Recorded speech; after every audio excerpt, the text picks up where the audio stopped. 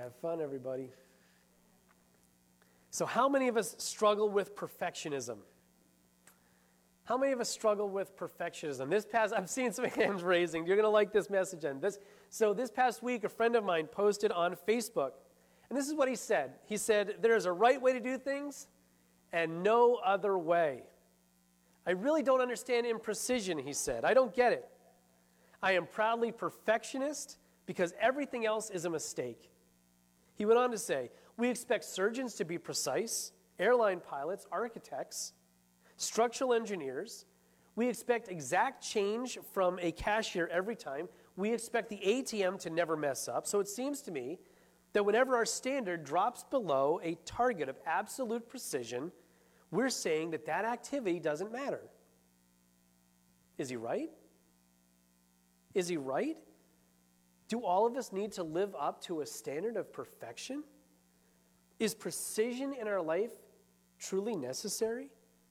If we're not perfect in what we do and what we say and how we act, are we flawed individuals who really are just failures in all that we do? Today we're starting a new message series called I Am Second.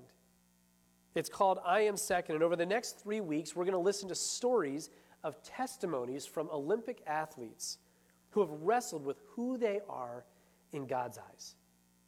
Who they are in God's eyes and how they measure up before God. And the reason the series is called I Am Second is because, as you will see, each of these athletes has learned to accept something about himself or herself. They've found that life is better with Jesus first and saying, I am second.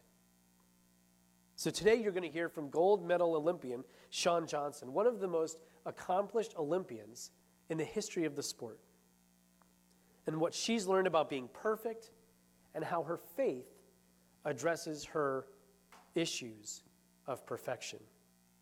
And so here now is Shawn Johnson talking about her story this morning.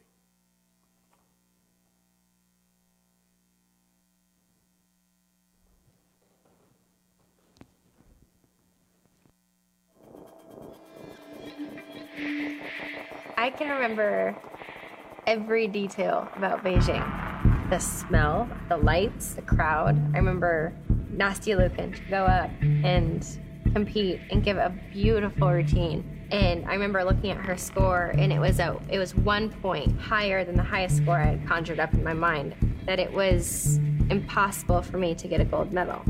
I remember my heart just sinking. The entire world is being told. Do I even go out and compete? Do I just throw it? I remember thinking, well, if you can't win the gold medal, at least prove to the world that you deserved it. And starting my routine and giving the best routine of my entire life. I'd never felt lighter in my life. I felt like I was on top of the world. I remember seeing 50,000 people on their feet giving me a standing ovation. I told everybody it was the biggest honor of my life, but really kind of crushed my heart. I remember being given the silver medal on the podium. The person who did it gave me a hug and told me, he said, I'm sorry. And I remember that being really strange for me because it's kind of like I was being given a silver medal at the Olympic Games and being told I'm sorry. So it was kind of like a validation in my heart that I had failed. I got 2 more silver after that, then finally got a gold. But it was like once I got the gold, it didn't matter. I felt like the damage was done. I would go to school every day and every single person would be asking about gymnastics or watching me on TV or reading an interview. Every news article in the entire world said that I was gonna come home with 4 Olympic gold medals, and I'd given 200% that day in competition and laid it out on the floor, but I felt like I had failed the world. I felt like since the world saw me as nothing else, then if I failed at being a gymnast, I failed at being a human being. I was 16 years old, living in a fishbowl. You know, every single person and their mother was applauding and congratulating me, and also critiquing me because I was on a world stage. It was now about what I wore and how I looked.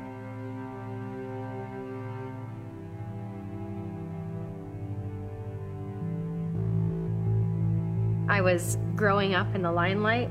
I was 16 years old and, a muscular gymnast, and I was not even 4'8", and I was dancing next to girls who were, supermodels. And I remember at 16, 17, from Dancing with the Stars, reading all of these blogs and reading newspaper articles and seeing headlines of people criticize my weight and my appearance and, my personality and my character, and it affected me immensely.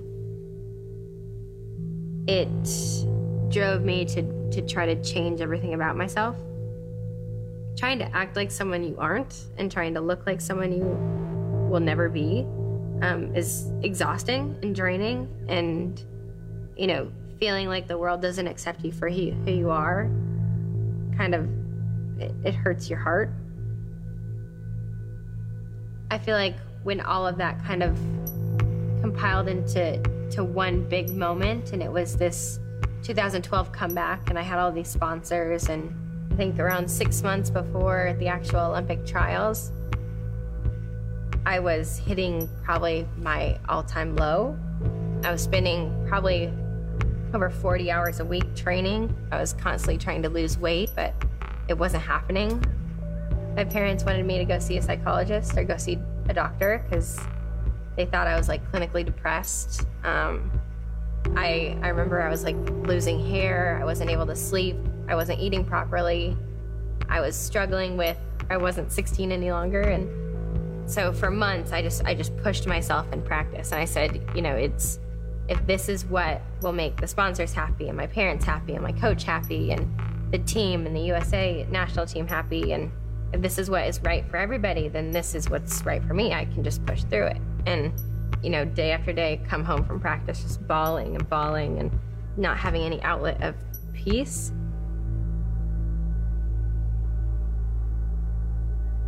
I remember walking into practice one day, getting up on the beam and like standing at the edge of the beam, looking down, getting ready to start flipping.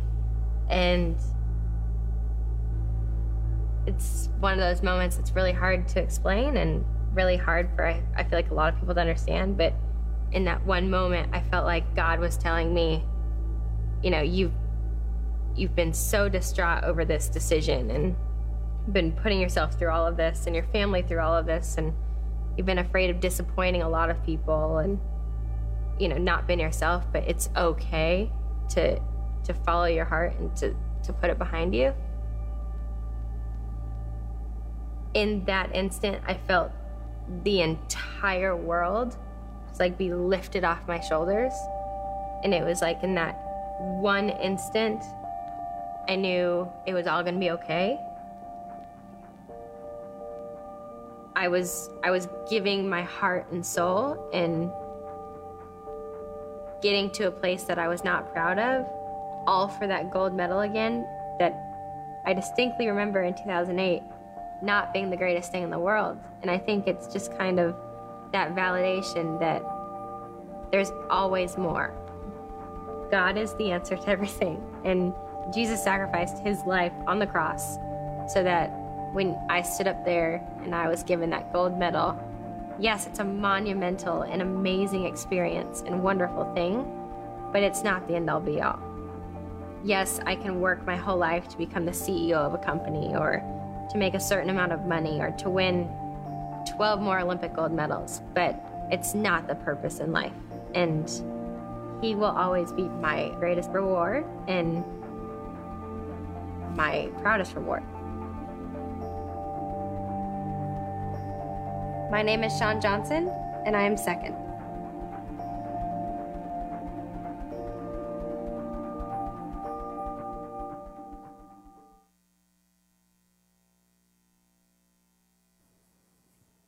What would it be like to have God tell you, it's okay? Just be who you are.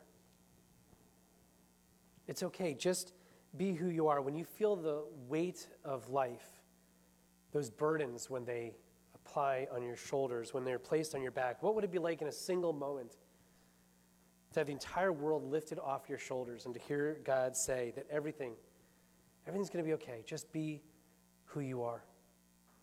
Shawn was chasing a gold medal. She was chasing a gold medal, and it was an amazing achievement, to be sure, as she said. But in her training to be perfect, she realized that there's something more.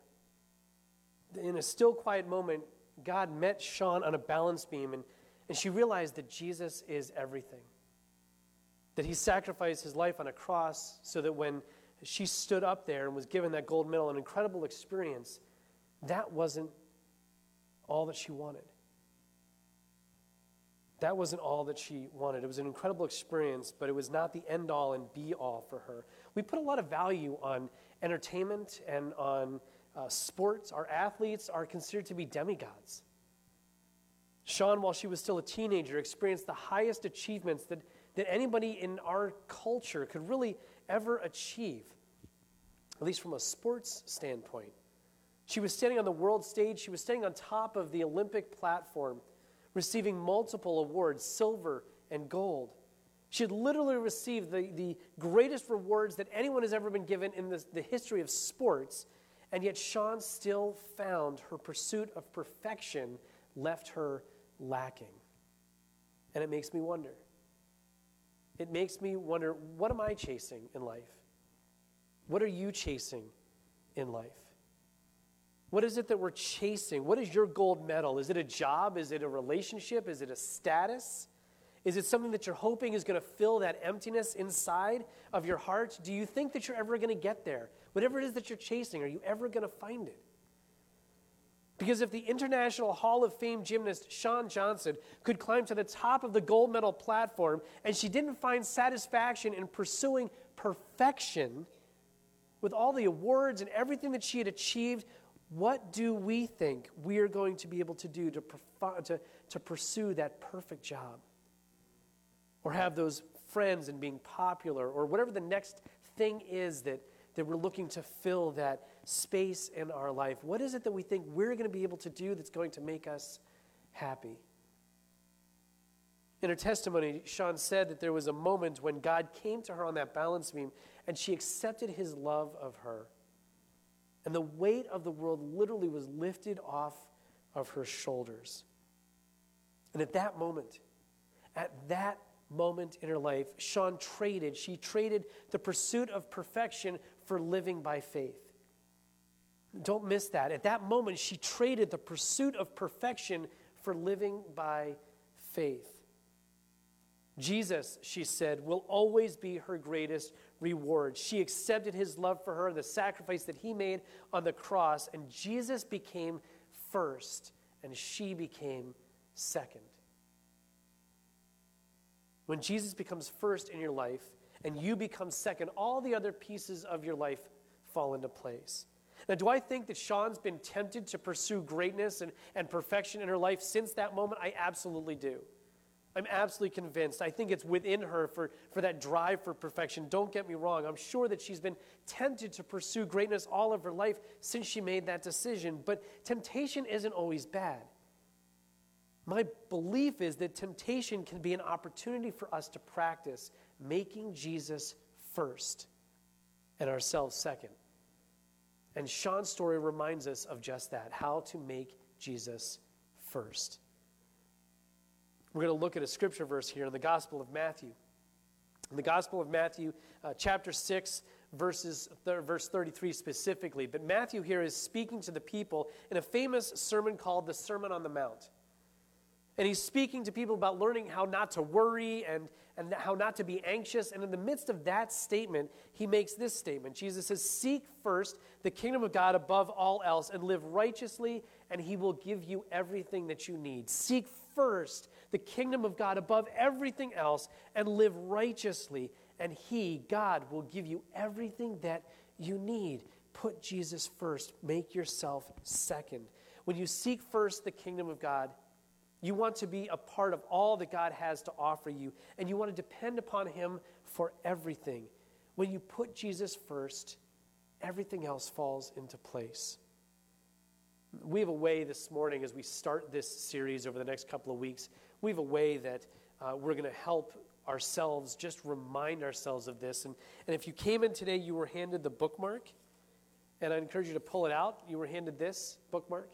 And the bookmark is something for all of us. And if you're at home and you would like this bookmark here, you can actually have sent to you. We will mail it to you.